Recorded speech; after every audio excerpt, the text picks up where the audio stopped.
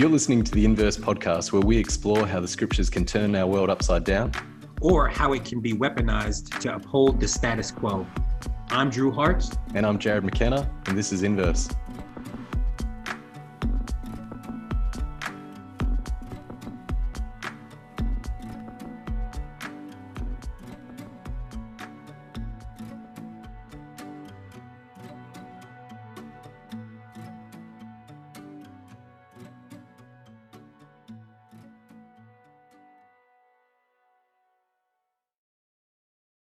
So it is my pleasure to introduce our guests, plural, today. In fact, I had the great pleasure not too long ago of being a guest on this particular podcast. And so it is my delight to invite a whole crew with us, not just one, not even two, but three guests today. And it is the Three Black Men podcast. We've got Trey Ferguson.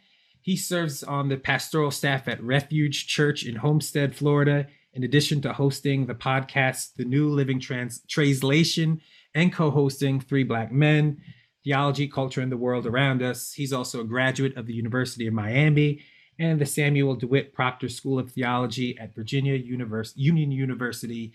He is most proud of his wife, Jessica, and their children. We've also got Robert Monson. He's a writer, seminarian, theologian, and musician, originally from Chicago. He's involved in liberation work, communal care, and again, a co-host of Three Black Men, as well as the host of Black Coffee and Theology. And then also we've got Sam Gay. He is the husband of Kwani and father of three. He's originally from Bealsville, Florida, which is uniquely, it's a small town started by free slaves. Really, really fascinating. He's learning to live in authentic community and love more freely. And again, he is co-host of Three Black Men podcasts. So Trey, Robert, Sam, welcome to Inverse. It's a pleasure to have you three with us in conversation today. Oh, thank you so much for having us. Thank you so much. Hey, it's an honor and a privilege. Absolutely. Hallelujah. Well, brothers, this is fun. We're recording around Epiphany, right? So we needed three wise men. So we naturally called you three. That's how that went down. Why don't you start by telling us a little bit about Three Black Men podcast, how you would describe it, and how you all started hanging out in such ways that we could listen in. Okay, so I'll go first, and y'all can jump in. So giving a bit about our friendship first, and then the podcast. Our friendship developed mostly over the course of the pandemic. I know that often people give social media a hard hit and they say that social media is not real life and get off of social media and attend to real life, real people. But we were stuck in the house, bored in the house, bored. And I started to develop relationships with all types of people from all walks of life. And Sam and I started to develop a brotherhood, and a beautiful brotherhood, and we are a lot alike. We tussle a lot. We are one and the same. And we started to develop this beautiful friendship in the middle of that, first through online engagement and arguments, and then a beauty developed like a rose coming out of the pavement. And then Trey joined in the midst of that. And there was this synergy that started among the three of us. And for me, a podcast kind of developed out of that. So I'll say that. And brothers, join me. Any thoughts? Yeah, man. Three Black Men is what happened when the group chat come to life. That's what it was. Literally, like we started, we would hit each other up in DMs, like when the little conversations you want to have, but like maybe you need to be in house or whatever. So you start a DMs, and not everybody on the timeline see it. Like we started like that, and then eventually, like we're like, yo, like, do y'all mind if we FaceTime real quick, because like it's gonna be a lot to type, something like that. And we had a FaceTime conversation that lasted like over an hour, like a couple hours or something.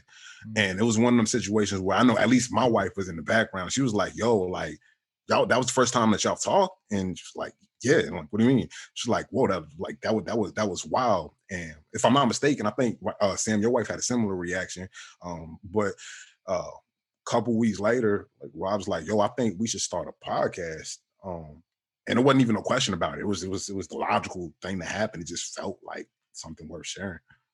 Yeah, it was definitely born out of like an authentic brotherhood for me. It had to once I realized it was a safe space, and that I could really I really connected with, like I had already connected with Rob, so we had that connection because Rob and I were DMing first, even if it was arguments or like button heads, whatever. But we were talking first, and then Rob put me and Trey together in a group chat, and once I sort of realized that this is like a safe space, and this is really something I didn't know I needed.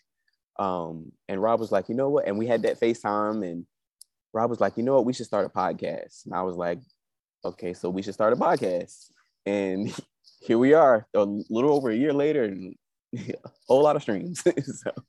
Yeah, and I want to add too that in the midst of this group chat that we had going, we would talk about everything, whether it was things going on in our mental health struggles, things that we were happy about, things that we were looking forward to in the future, a lot of memes, vulnerabilities, theology that we were wrestling with, things that were emerging in our hearts and in our lives. And so for us, that became the tagline to Three Black Men. And so we often say that our first audience for Three Black Men is us. And so we don't cultivate the conversations to a certain, even ethnicity.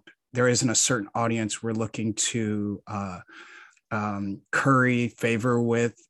These conversations are still conversations that we're having around our table, and we want you to listen in, but you're guests at the table. So yeah. That's good. That's good. Yeah. When I think of y'all three, I think of, some of that, like the authenticity, vulnerability, play, love for each other, like all of those things, right? And so I really appreciate the way that you guys interact with each other. It's really cool to be. Well, I've been at the table once, but also to be listening in to how you all interact in the conversations you have as well. Yeah. So one of the things that we like to do is we like to really ground our conversations in scripture. And so could one of you all read the chosen scripture that you have for us today? What is it, and can you read it for us? Yeah, so we've chosen John chapter 1 for our time together, and all hearts and minds clear. So John chapter 1 says, in the beginning was the Word, and the Word was with God, and the Word was God. He was in the beginning with God. All things were made through him, and without him nothing was made that was made. In him was life, and the life was the light of men. And the light shines in the darkness, and the darkness did not comprehend it. There was a man sent from God whose name was John. This man came for a witness, to bear witness of the light, that all through him might believe. He was not that light, but was sent to bear witness of that light. That was the true light, which gives light to every man coming into the world. He was in the world, and the world was made through him, and the world did not know him. He came to his own, and his own did not receive him. But as many received him, to them he gave the right to become children of God, to those who believe in his name, who were born not of blood, nor of the will of the flesh, nor of the will of man, but of God. And I'll read this last verse. And the Word became flesh and dwelt among us, and we beheld his glory, the glory as of the only begotten of the Father, full of grace and truth. Amen.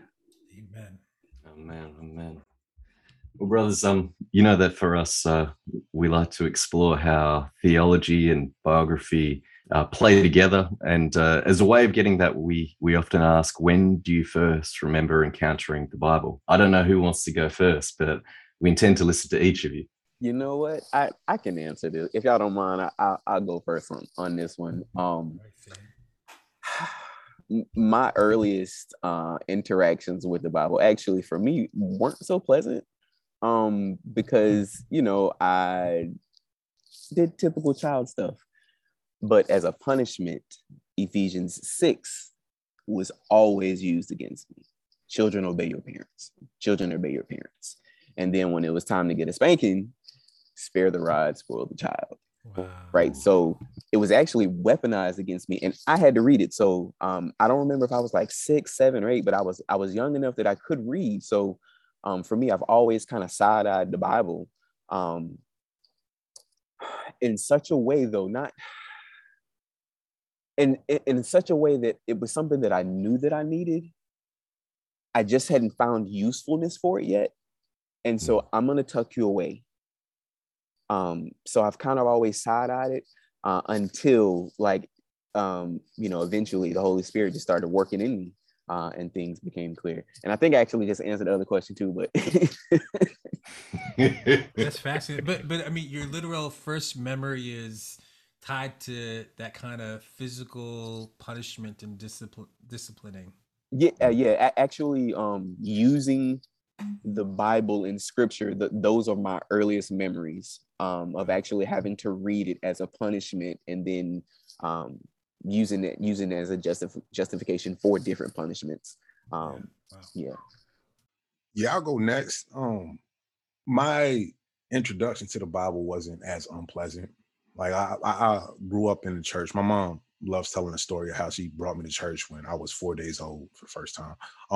So that's my story. But the first time I recall interacting with the Bible, I got put on the Bible quiz team at church when I was young, and we won that competition too. I think my mom she better still had that trophy. Okay, I worked for that thing. Yeah. Talk. Hey, man, we ran them out the gym. Like it wasn't even close. We was out there. He'll still run them out the gym. Well, still. Matter of fact, the scripture we chose today, that was one of my. In the beginning was the Word, and the Word was with God, and the Word was God. I was rattling. So, but what that did for someone like me, because I was a little geek, little nerd in elementary school. So, being like able to view the Bible as trivia was kind of cool to me.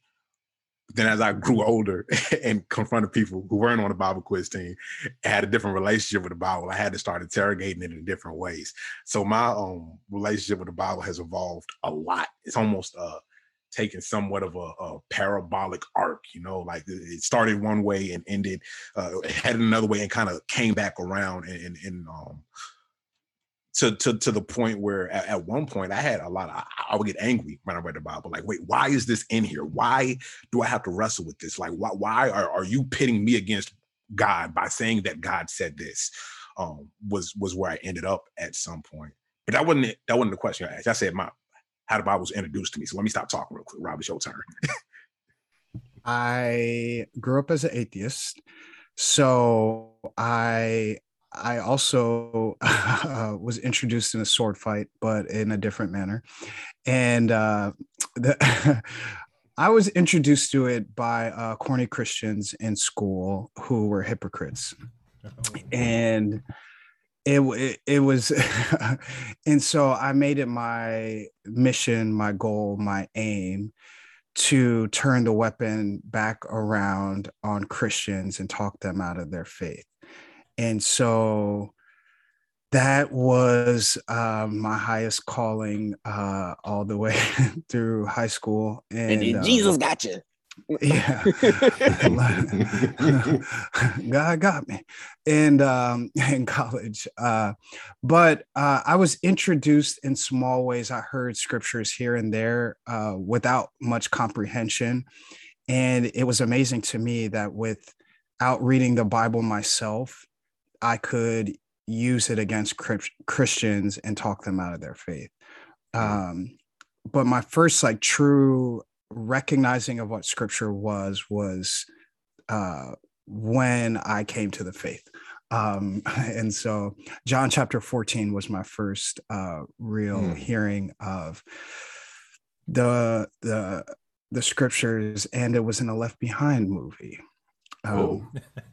And now, Robert, there's a twist no one listening expected. Twist, right? And it hit. So, so, but I didn't even know this. God can use a donkey, right? That's right. So I have a special place in my heart that John chapter 14 hit, and I still remember the scene too. But anyways, I digress. Yeah, that's interesting. I mean, because what I hear in your story is a little bit of like, it's, the saturation of scripture in society, and that you could grab it and use it, but then at a different points, scripture becoming scripture for you, right? Yes, absolutely. An experience. Now, there's a testimony I don't think many Australians would have. No one's going to accuse Australia of saturating scripture in our larger culture. That's not a reality. I think this is some of the richness, though, Drew, of Three Black Men podcast is listening to Sam, Trey, and Robert tell their stories and how they differ and yet how they come together. That's beautiful. I did want to mention to Trey, I'm not sure if you've seen that Howard John Wesley has started a actual game show, a quiz show that Alfred Street Baptists are doing, where they get adults to play these Sunday school games, and it's set up like he hosts it like he's hosting Jeopardy or something. If you haven't seen that, Trey, you've got to check that out. That's good.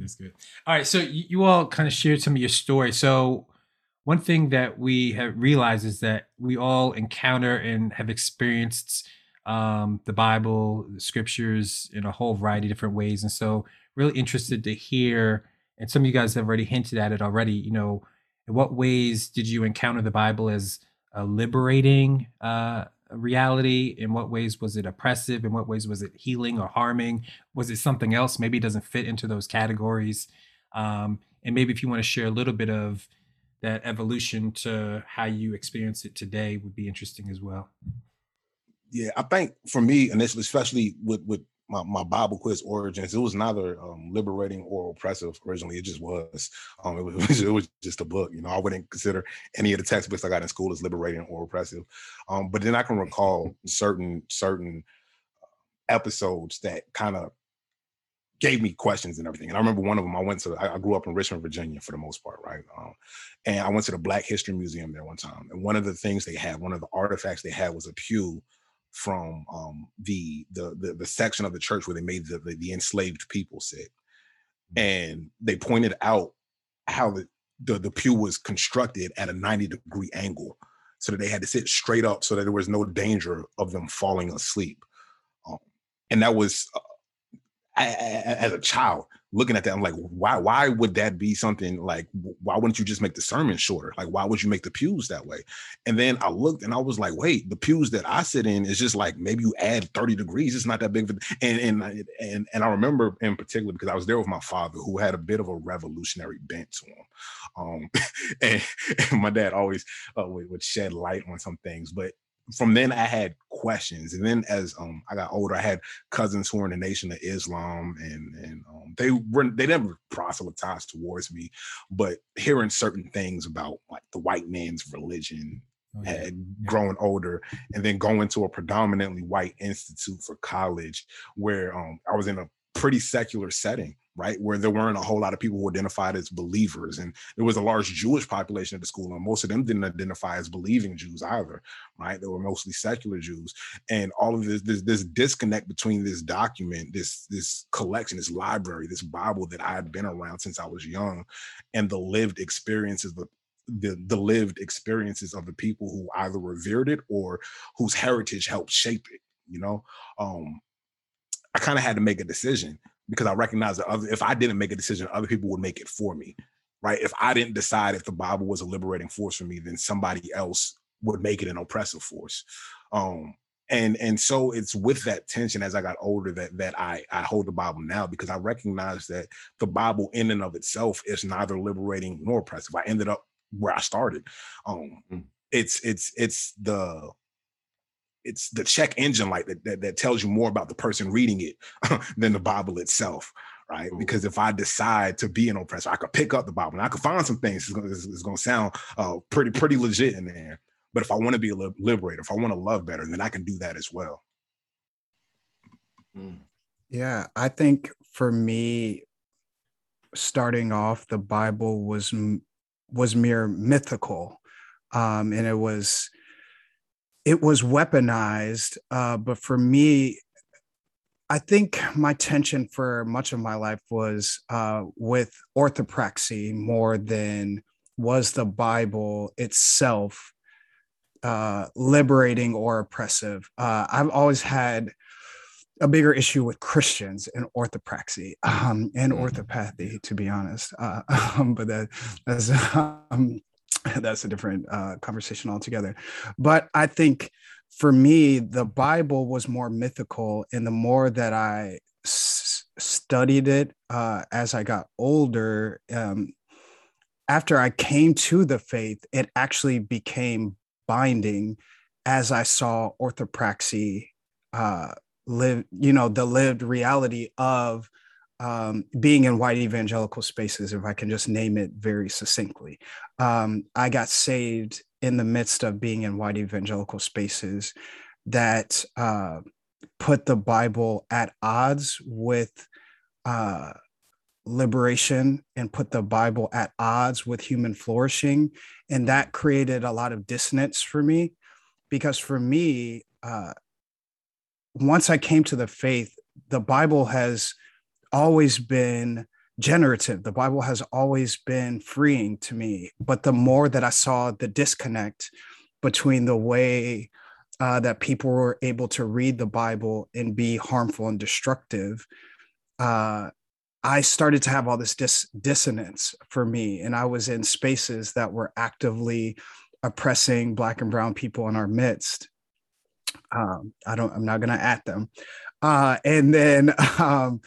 But they were able to have that quiet time every day. And so I think the questions for me became, how are we worshiping the same God and reading the same Bible, reading in a year plan? And we still cry and sing the same songs. We sing Jesus, I Love You, and there's no movement. So for me, it's probably more to Trey's point. This Bible seems neutral then, because the same Bible that is moving me towards love and kindness and grace is moving others to be more and more oppressive. So that's what I would say. And I have grown more in my concept of what human flourishing and what a communal care ethic is. I think what troubles me is people can read this document in this collection of documents their whole life and be just as dastardly as when they first believe. And that troubles me, truly. That's deep. It reminds me, they say about 16th century Anabaptists, in terms of their engagement with the Bible, at least some scholars have talked about hermeneutics of obedience, right? This idea that this claim that it's only meaningful, scripture is only meaningful if before you have even encountered it, you've already committed to this posture of obedience in the way of Jesus, right? Even before you read it, that has to be committed as a starting point. And you can't read scripture right without that, is kind of the idea. But anyway, it's just thinking about the emphasis on the orthopraxy, right? And this kind of way of life, and the dissonance and the kind of lack of integrity that you were witnessing that caused so much friction. Yeah, I appreciate that. Drew's getting ready for the Anabaptist altar call. You fellas know that. That's what this, Sam's like, hey, I haven't even given my testimony. Can I answer the question? And Drew's like, somebody get on the organ. We're closing this thing. No, man, go ahead. I can get my piano out right now. Look, I'll pass the collection plate. Hey, let's go. Sam, we do want to hear your story in terms of how you kind of experienced. Yeah, so I know that sounds like really brutal, and don't get me wrong, it's bad. But that's just my first memory. I'm not saying that's my first experience. That's what I remember. being first, being repeated so much. And so I don't know, I always felt like I had a strange relationship with the Bible because I've always wanted permission to wrestle with scripture, but I was always told, you don't question God. You don't question scripture, right? This is God's word. He said it, right? You're not questioning me, you're questioning God, right? These are things that I was told. Like, I grew up in a very, very fundamental Baptist circle. And then actually it went completely right into like strong white evangelicalism, like really strong. It was weird. We were dancing to Jewish music in the 90s. Like, you know, with the celebrations, it was interesting. But yeah, I've always wanted permission to wrestle, and I never felt like I had that. Going from different traditions, even as an adult. And so like the way I sort of hid from it, I kept the Bible close because I kept the Bible close because I remember our Monday night prayers when I was a kid, growing up. At the same time, while the Bible was being weaponized against me, I'm seeing the power of God manifest like in prayer form. And I'm seeing people committing their life, like just in family prayer. I'm seeing God manifest himself to me in a very real way as a child. So that's why I say I had a really interesting relationship with the Bible, because I knew something was there. And Drew, you just said something to the orthopraxy about like having this mentality or this attitude to this commitment to Jesus first before you even, you know, sort of go into reading the Bible. And it was one of those things where I guess I couldn't articulate it then, but hearing that, I'm feeling like, you know what, maybe I just didn't like or think or agree with how it was being used because it didn't seem like that was the way of Jesus. I just couldn't articulate that. So I've always had a really interesting relationship with the Bible. And that's one of the things that I really appreciate about these brothers, because our dynamic has really blessed my life. Rob gives me permission to wrestle. He gives me permission to think. And it's so weird. I know it sounds crazy to hear, like I'm 36 years old. It sounds crazy to hear a grown adult say that, but somebody might identify with that. It's okay to wrestle. Yeah. It's okay. Like I'm not, Rob said something, we were talking one time. He was like, I'm not, you think God's afraid of a slippery slope? like, do you really think God cannot catch you from a slippery slope? And I'm like, either he's God or he's not. And so that's sort of where my relationship sort of stands with the Bible, man. That's beautiful, Sam. And one of the things that I think listeners of Three Black Men podcasts appreciate is your vulnerability and honesty about your journeys as well. This question, sometimes, Drew, like we kind of avoid using the term hermeneutic, but today I'm unashamed. I'm just going to say hermeneutic. It's a great word for Scrabble. It impresses people at dinner time conversations. And Sam, our next question is about how your hermeneutic has developed. What life experiences has changed the way that you read the Bible towards something more liberating? We want to hear from all three of you, but share your hermeneutics as it finds you today, right now. You know what? I feel like I was actually just talking to my wife before coming on. We have some stories that I feel like nobody will believe. Like, I feel like Shonda Rhimes could not write this into a series. So I really think just living life every day, talking a lot with these brothers, therapy,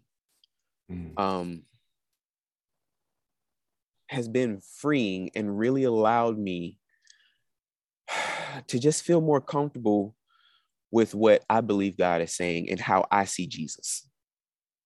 Because I'm living the community. Yeah. Right. I'm surrounded. there has been you see them outside, there has been a series of events that nobody could have predicted. And yet we're surrounded by people who are yet saying, I love you. How are you doing? I care. I want to help. And that's even been these brothers. Like, people don't know it, but they're willing to come where I am. Trey hobbled, torn ligaments in his knee, right now laid up, is willing to drive 4 hours away. Rob had to move suddenly, is willing to fly from Dallas to Jacksonville, Florida, so that we can live in community, so that we can have what we need. Yeah. And living these experiences and reading about Christ and seeing God move suddenly and in community. Forgive my tears, but that's the hermeneutic that I have. I've had so much. I've attended Reformation Bible College for a little while. I've been a Presbyterian. I've had so many different theological trainings that I didn't even put in my bio because they don't mean anything to me. What matters to me is being a man, known as a man that loves my family, but loves my community the same way that Jesus does. That's how I want to be seen. And that's how I read scripture. Amen. That's beautiful. That's good. Rob's turn. I ain't going after that. Yeah, don't get me to crying. I'm sorry, y'all. The bar is very low for me to cry. Truly. I love you, Samuel. I love y'all, man. Truly. For me, when I read the scriptures, I have a hermeneutic of communal love and care. And I say it all the time, but that is what's on my mind. That's how I'm interpreting what I'm reading. That is what I'm concerned about. That's the theological wrestles I like to tussle. And that's the things that I wrestle with are who is God in the midst of us. And so any theology has to pass through that gate of what and who is God to us, right? And anything that doesn't answer that, you got to bounce back. And even when I'm in the seminary classroom, people who are in my seminary classrooms, I bounce you all the way back when what you're talking about, it doesn't speak to who is God to us. I don't care how smart you are. You can use a whole lot of words and not be answering who is God to us. I have to be able to distill that information down. I have a lot of books all around this room, but who is God to us has got to make sense. And then with that, for me, is I have a hermeneutic of suspicion, interrogation, and curiosity. Because that serves that purpose, because it's about community, folks. If it's not feeding that, bye. And then lastly, and this is very important for me, is I have to know when I come to the scriptures, when I come to my God, is my Blackness a liability when I come to the table of the Lord? And it serves as a praxis by which I relate to God and God's people and God and the Word. And it's how I interface with the communion table. Is my presence as a Black, chronically ill man, is it a liability here in how I'm interpreting what and how God is moving? And how I answer that daily matters to me. Yeah, my hermeneutic not that deep, man. I'm Black, right? And that informs how I approach the Bible in a number of different ways. And let me start by saying this first and foremost. It informs me because I'm able to recognize an in-house discussion when I see one, right? Like, there are certain words that I can say among and two, or would say among and two other Black people that I will not say in mixed company. And those are conversations that need to occur. Those are conversations that do occur, but in the wrong setting and in the wrong hands, they can be misapplied and misconstrued. Yeah. And so it is with the 66 books we find in the Bible. Those are in-house discussions, right? So a lot of times we are visitors that, even by the Bible's own language, says that people like me have been supernaturally grafted into that. So I have to handle this text carefully. There's a reason I still eat shrimp. There's a reason I don't have no guilt eating lobster, because my culture doesn't dictate that I can't do that, right? Like, so that command would have made perfect sense in that culture. Like, yo, y'all know we don't do this. That's weird. We don't eat that stuff. Here, yeah, we eat that.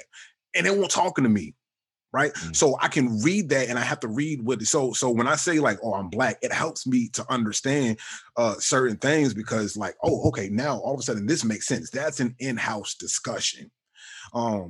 And at the same time, I say that me being Black is my hermeneutic, because it took me a while to get over this, because unlike Sam and Rob, I'm the only person who has not had like a real intimate relationship with white evangelicalism at any time in my spiritual formation. The closest I got, I was at a white evangelical seminary for a couple years. For educational purposes, Rob, watch your face. I went there for the papers, and I dropped out of that seminary too. I was about to ask you. I was about to ask you, because I dropped out of that seminary. You was at the mind your business. You was at the. Can y'all mute him, please? I wasn't done. Of white evangelicalism. Can y'all please mute him? Yeah, this. But I say that because at a time when I went, especially in my first seminary, that I could not make it work there. But I recognized that everybody claimed that they were reading the text neutrally and objectively, but it felt foreign to me. I'm like, why is this the case? Like, why is what seems so neutral and objective and clear to you so foreign to me? It's not like I've never been around white people before. Like, I was one of 3 Black people in my graduating class in high school. Like, I know y'all. This is America. I've seen you. I've been in your houses, you know? Like, so I'm like, what is it? And then I recognized that what was being presented as neutral and objective just happened to be what is the default in America, which is a white view. So when I gave myself permission to view the Bible through my own lens instead of somebody else's lens, all of a sudden different paradigms started popping up for me. And it's not to say that my view is more valid. It's something that is as valid. It's something that needs to be brought into conversation. So with that being said, my hermeneutic is not only influenced by me being Black, like Rob and Sam have both alluded to. It's a very highly communal hermeneutic, right? And some of that is by default, because I spent whatever time I did at that seminary. I've been exposed to all of these different ways of approaching the Bible, but I bring things into community now. Now, what I need to be intentional about, and what I strive to be intentional about, is what views and what perspectives I am bringing into conversation with my own. Because it can't just be my Black perspective and white evangelical perspective. Okay, how is this affecting women and indigenous people and queer people and the disabled people and all those things? Because if I am to believe that the kingdom of heaven is as beautiful as everything I've read about it indicates it will be, then all of those people have to be there.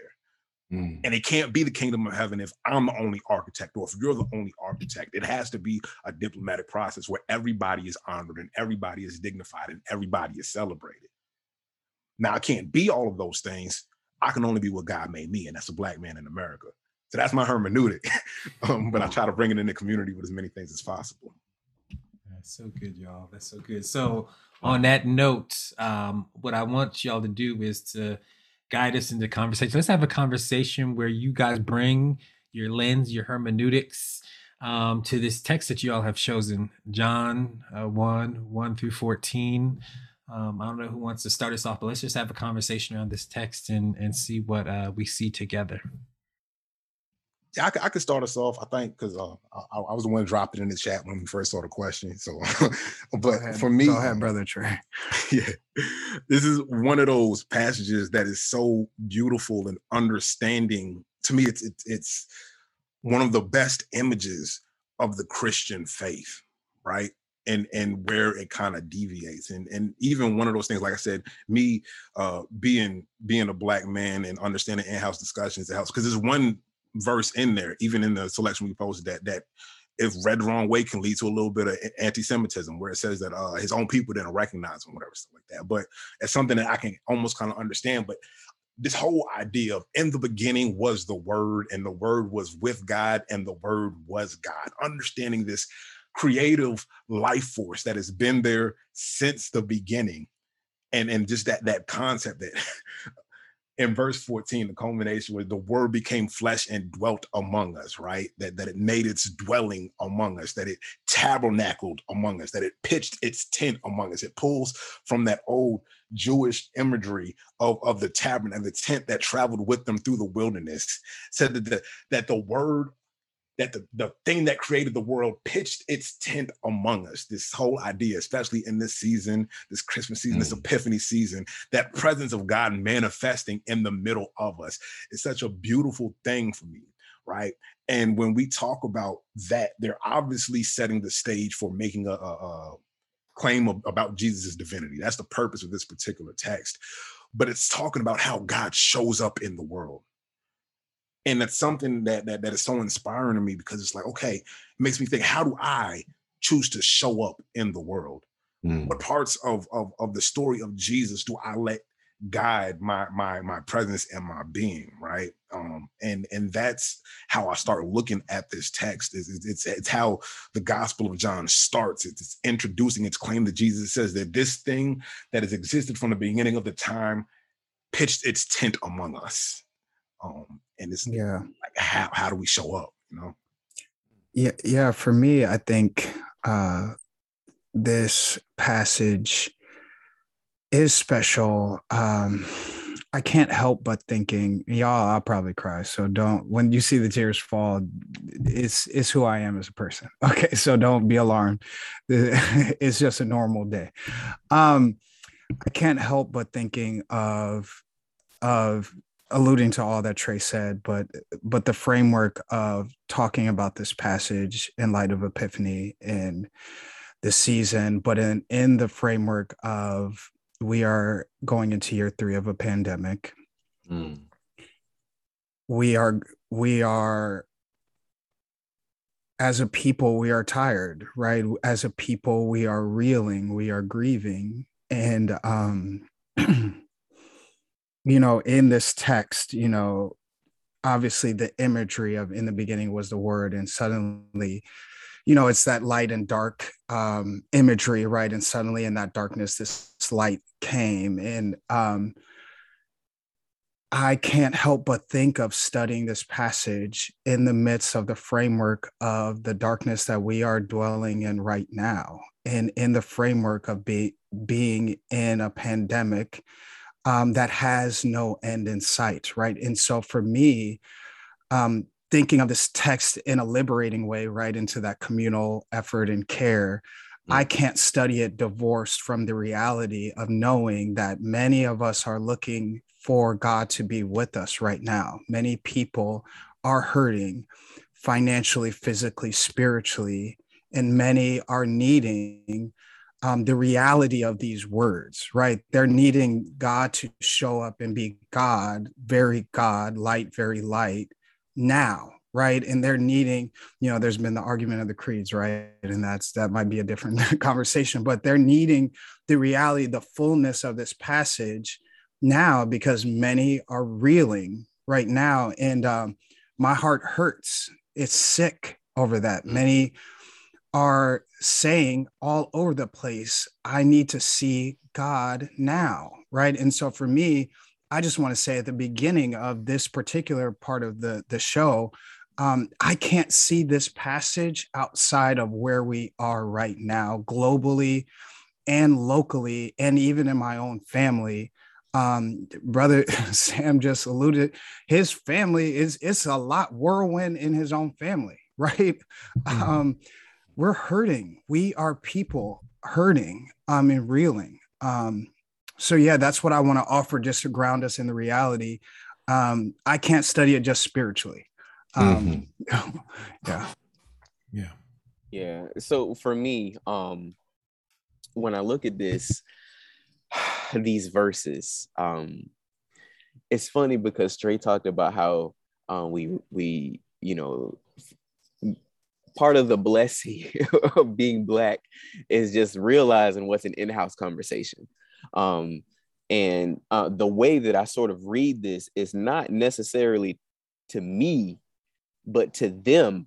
But this is the God that has revealed himself to me, right? So I'm reading the letter that's to the people before, but now it got to me because this wasn't for me. Their traditions and customs weren't necessarily for me. They're different, right? So I see where God has revealed himself and he entered the world as a human being, right? That's the first five, the first five. He warned y'all about this man.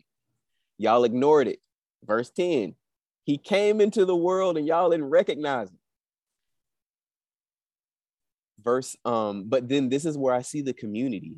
Verse 12, it says, but to all who believed him and accepted him, he gave the right to become children of God.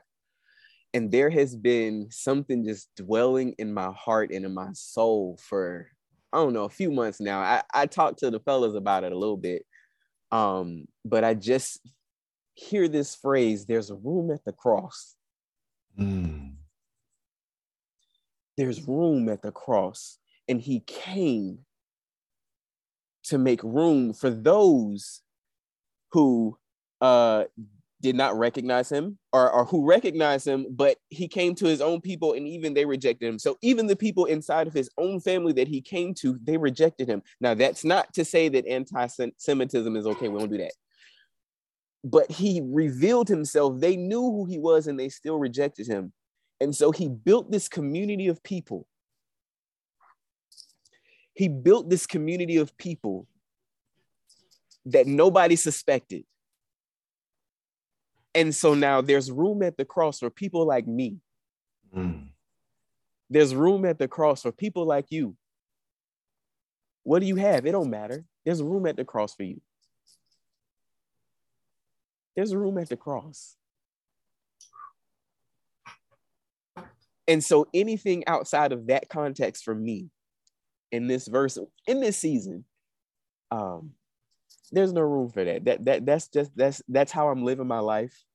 That's how I'm seeing God manifest himself in our lives. When I look back over my life, I literally see the hand of God holding me. That's why when Rob said like, yo, I'm not afraid. Like, you think God's afraid of a slippery slope? No, God has kept me. Even through my wrestling, through my struggling, through my runs, he's kept me.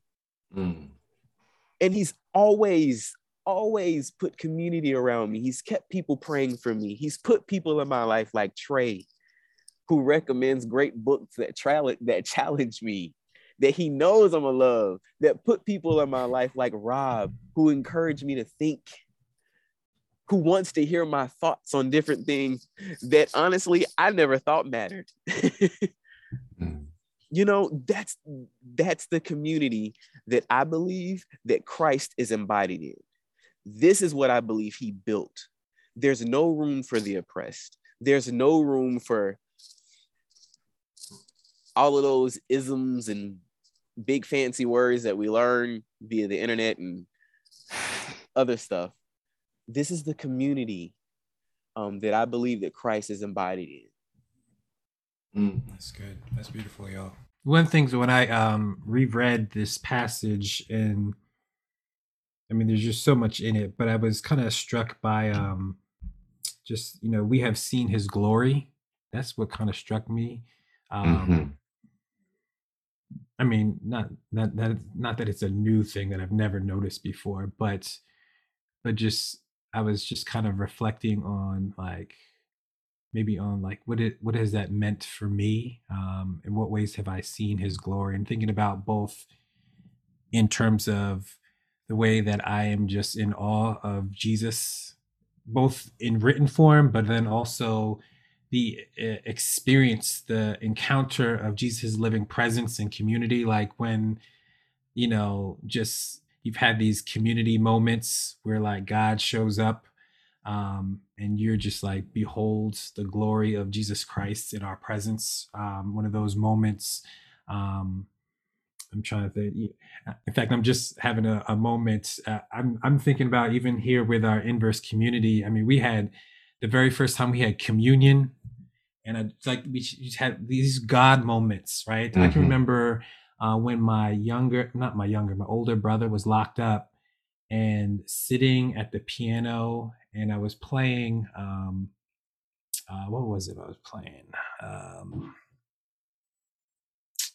Great is your mercy towards me. I was singing and I was playing, and like I had this like overwhelming experience of Jesus's presence, and it was like this kind of like behold the glory. And so both the story of Jesus, as well as then the experience of the living Jesus, and to think about that this is the Logos, right? The word that was with God, that has entered even in the midst of our pain and our suffering and our struggles. I don't know, that was certainly an encouragement for me as I was thinking about that, what this passage kind of, where it hit me when I was rereading it. Yeah. Beautiful, Drew. I'm listening to you all, and I think seeing you, I've identified something that listening to you hasn't clicked until now. And when Bell Hooks talks about men must grieve their old self so that they can welcome the new, just the courage of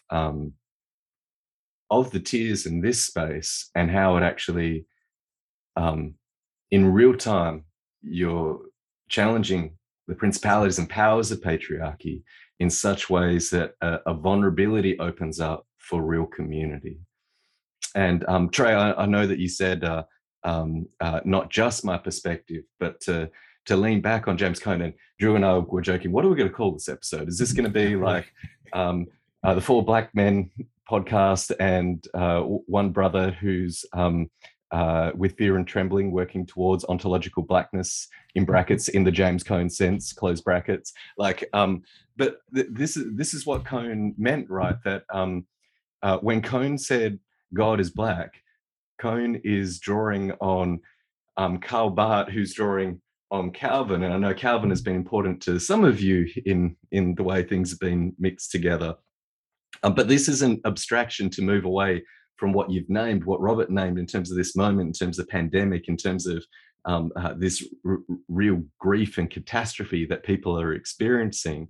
That when Barth said that Jesus has come for sinners, and then Cone says, not sinners in the abstract from Calvin, but sinners in terms of those whom the New Testament names as sinners, as outcasts, as pushed aside, and Jesus comes there. And then we open up here in John, and it's saying this is where God's come to dwell. That actually what's required of us in the text is to be incarnate in the same places that God has chosen to show up. That Jesus isn't an afterthought. How does Rowan Williams put it? That Jesus is not an episode in the biography of the Word of God. But actually, no, you need to look at Jesus, and then from there, that revolutionizes everything. And this is the thing that gets me in my like neurologically diverse way, where all these things connect for me all the time, and I'm always trying to hope that like something opens up, that somebody can understand the workings of my heart in ways that blesses others. That what you're inviting us into in terms of the sharing of your pain in this moment isn't something separate from these abstract conversations people are having about the Nicene Creed, but it's the question, does that matter? And how does it matter to us right now? When Sam invites us into like the word that there is room around the cross, are we listening to this brother, the beloved, who was present at the cross, who was there when they crucified our Lord, and is inviting us into that space? And the world is reimagined, because apparently everything was made through this word, Jesus of Nazareth, showing up amongst those who are hurting and oppressed. And anything that doesn't make that presence and that liberation primary is heresy. That's what I hear from you, brothers, as you open up. Basically, I think that summed it up better than I could. kind of like I said before, like it's either he's God or he's not. Yep. Right. And this is who Jesus has shown himself to be. And I see it mirrored in scripture, right? Not only am I able to live it as a blessing with these brothers, right? God knew what I needed when I needed it, right? And I'm so grateful for these brothers because I know I talk about the dynamic. Y'all have to listen to the podcast. Like, this is just how we are. The banter, the laughing, the joking. Trey made a comment on Twitter the other day about roasting. And it's only roasting is only a love language if it's both ways. Right. And like we all, and we rag on each other, but we love each other deeply, very much, right? I've known these brothers for like 3-4 years, but I feel like I've known them my entire life. Trey's kids are my nieces and nephews, right? Like I love his family. You better come get your nieces and nephews. Well, look, we can trade because these two. No. That's fine. Like this is us, man, and this is how God is showing up. And I'm telling you, from the standpoint of 3 people who are okay, so Black people are not a monolith anyway. We're so different, but we're so much alike, and there's so much room for us at the cross. There's room for you too. Like, that's where it's coming from. I think kind of going to Dr. Hart's point about beholding the glory, and going back to the worldwide devastation. Sorry, y'all. That's why I'm crying. That's where my heart is, because because I am chronically ill. So my social location dictates that I care. And then 2, I think of many of my friends who haven't been able to leave the house in the pandemic and who feel locked up and trapped. I think of the many who can't attend church, and this pandemic has been suffocating for them in ways that able-bodied people will never be able to understand. That beholding the glory means something different when you turn it around on its face. And the question that I would ask is, don't we all deserve to behold God's glory in the midst of the saints? Don't we all want to see grace and truth? Part of this pandemic has revealed the ableism of our church communities. And I want to distill John 1 down to even asking Sam's question in a fuller way. There's room at the cross, but what hasn't been revealed is how the gates of entry to the cross have been barred by churches and seminaries in ways that sometimes have been intentional, and some ways that have been unintentional. And some ways that the barriers were racial, some have been ableist, some you're unaware of, and some have been left out in the cold, and we cannot behold the glory. And so there Can are I just add something? I'm sorry. And then they have the nerve to gatekeep it. Yes. And so they kept us out of those spaces. And so what we're seeing in the reeling is, yes, we're seeing this worldwide pandemic hit us all financially, emotionally. But I think one thing that is causing this fountain of tears right now is I feel the pain of that we can't even find refuge in the saints. Some of us will never go back to church ever because of the ways that we have seen churches handle themselves. Some of the ways that seminaries refuse to grow. Some of the ways that we've seen churches and church leaders handle themselves online. Some of the ways that leaders have argued about the Nicene Creed, but you can't argue for your Black, brown, and indigenous and queer brothers and sisters and trans and non-binary siblings. It's disgusting. And so the question I would ask chillingly is, don't we all deserve to behold the glory too? That matters to me. If like we all deserve to have unveiled faces before the glory, right? And what John was beholding and testifying in John chapter 1 was a foretaste of what he was calling us all in to behold together in the midst of the saints. And many of us have been barred, either intentionally or unintentionally. And those rifts have not been repaired. And we had all this pandemic to kind of get our stuff together, clean the house.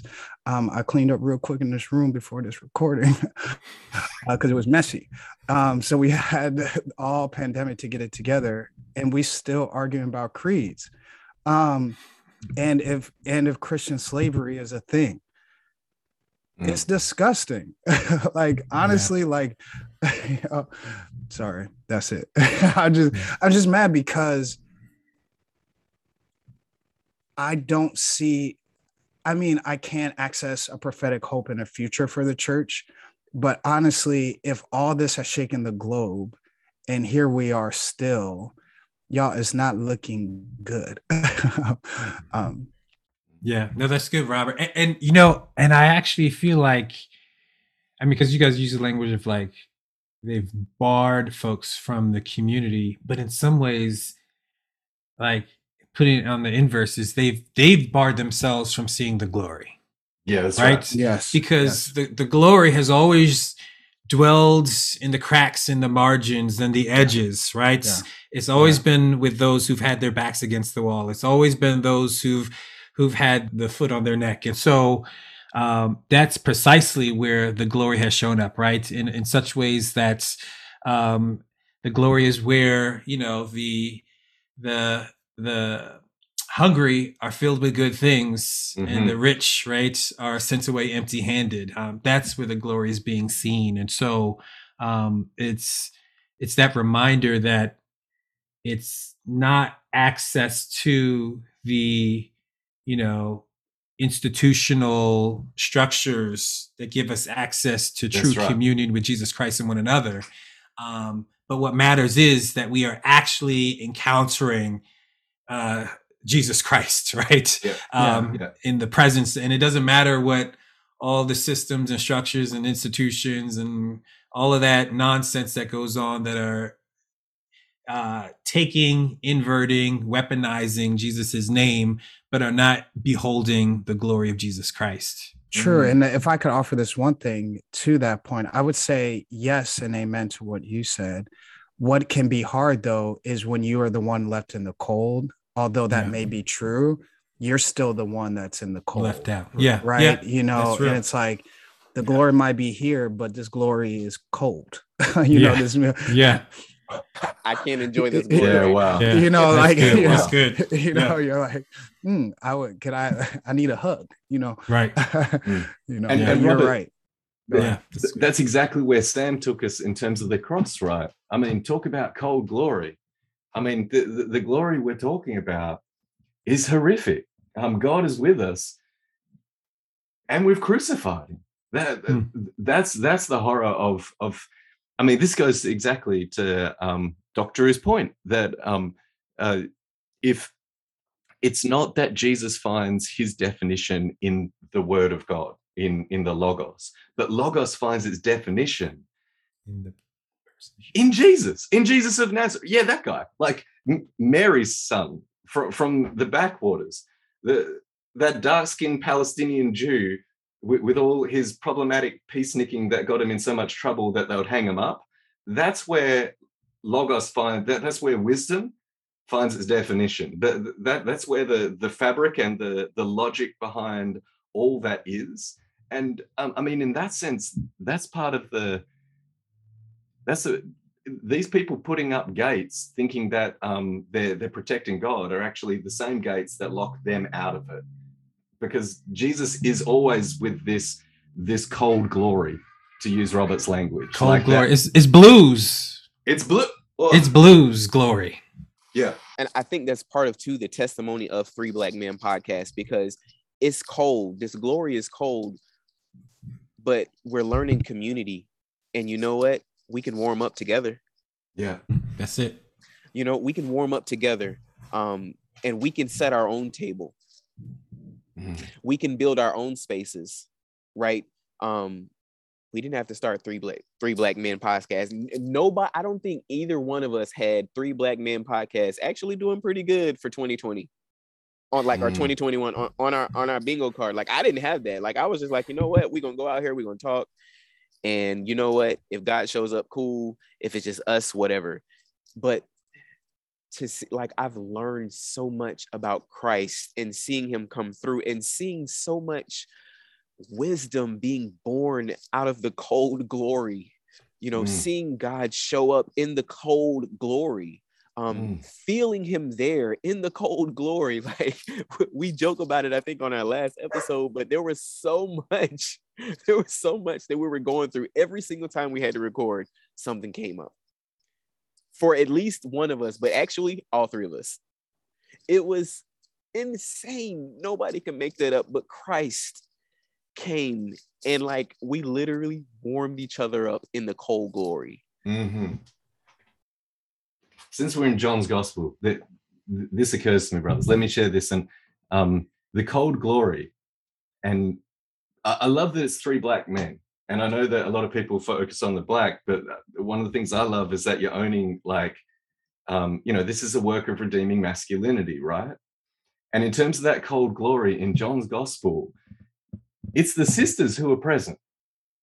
Like it's that Mary, it's Mary, Jesus's mom. It's like they're there, and there's a beloved disciple.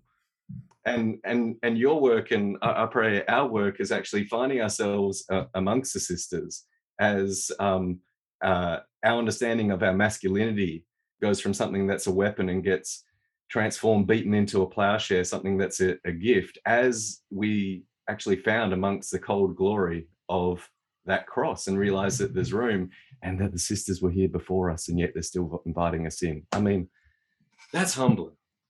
And not only that, you want to talk about cold glory. Look at the Gospel of John in general. You get to John chapter 4, and John takes his when Jesus takes his journey through Samaria and stops with this woman at the well who would have been outrageous for him to speak to by the norms of his culture, and he turns her into an evangelist. Right? You get to John chapter 8, and depending on who you ask, some people say it wasn't in the original manuscripts, but you got the woman at the well who was caught in the act of adultery, and Jesus says, "Wait a second. First of all, like, how did y'all catch her in the act? Where's the dude she was with? What's going on now? I got some questions for you." And then he turns that woman into an evangelist. He gives her a new lease on life and all of these things. And Jesus is literally walking around to all of the people who have been forgotten, a whole town, a whole region called Samaria, a woman who was caught in the act of adultery and punished for not the man. And Jesus is bringing them in like, you know what? No, the good news is for you too. Like God has built his tent among you as well, right? Even the conversation he has with the Samaritan woman, and he says to her, "Oh well, you guys say that God has to be worshipped on this mountain," and well, Jesus was like, "Yo, it's gonna come a time when none of that's gonna matter, and this is a matter of breaking down the barriers between people and the worship of the Creator of heaven and earth, and tearing down these walls." And the story of Jesus is one that travels to the hard places and makes things new. Organ, please. Yeah, you better say that. Yeah, and I agree. Like, and I want to say even something on what you just said, Jared. Like, part of redeeming masculinity, both in terms of the podcast and I think in our lives in general outside the podcast, is redeeming masculinity by locking arms with our sisters is important to us in our everyday lives. And that's something that even in our friendships, we call each other on.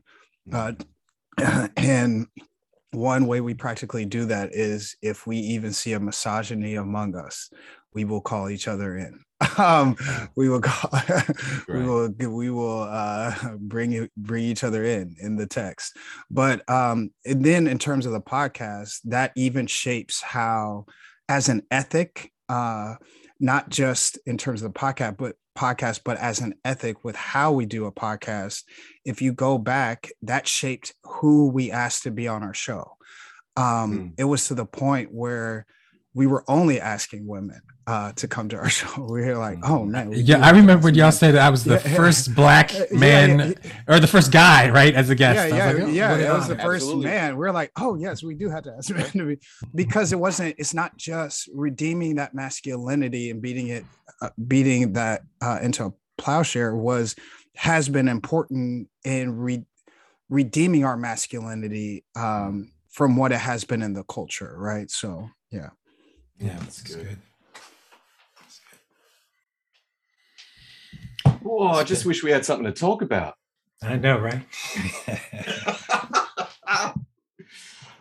It's been good. This has been good. I feel like we could go all day, and I'm tempted to go and have the conversation about the Nicenes, but I feel like we want to honor our friends. Why don't we do a round two? Yeah, we'll have to do that. I think that let's save that. In fact, maybe in the question time, maybe that's where round two. That's what I was thinking, and maybe in the question time we could get there. But this has been a pleasure. Thank you all. This has been so good to be just rapping with you all and hearing your hearts and getting into the word together, hearing more of your stories. I really love hearing your stories. It's really powerful and beautiful. And so in a moment, we're going to transition into our Patreon community. Jared, you want to make an invitation for wrapping up? This is the altar call.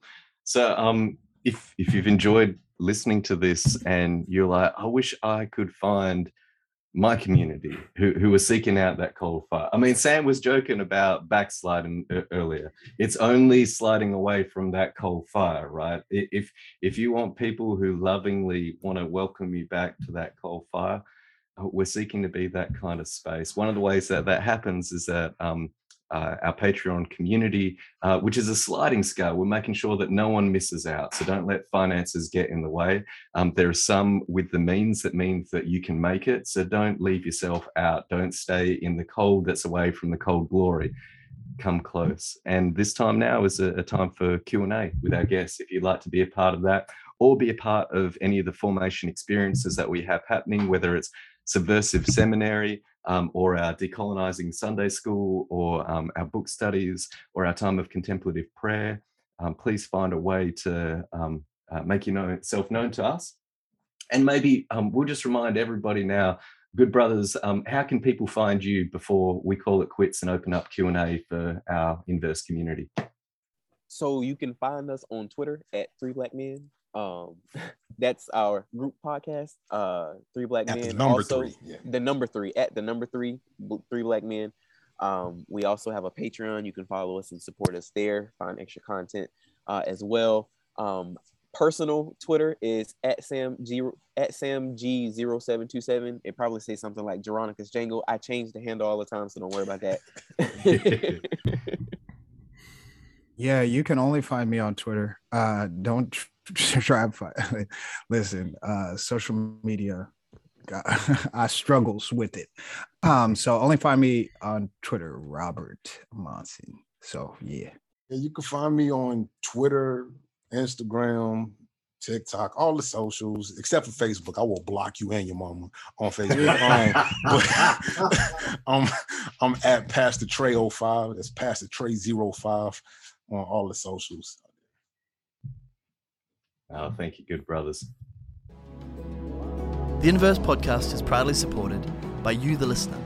And if you want to join the revolutionaries who are helping us have conversations about how this ancient text can still turn the world upside down, why don't you head over to patreon.com/inverse.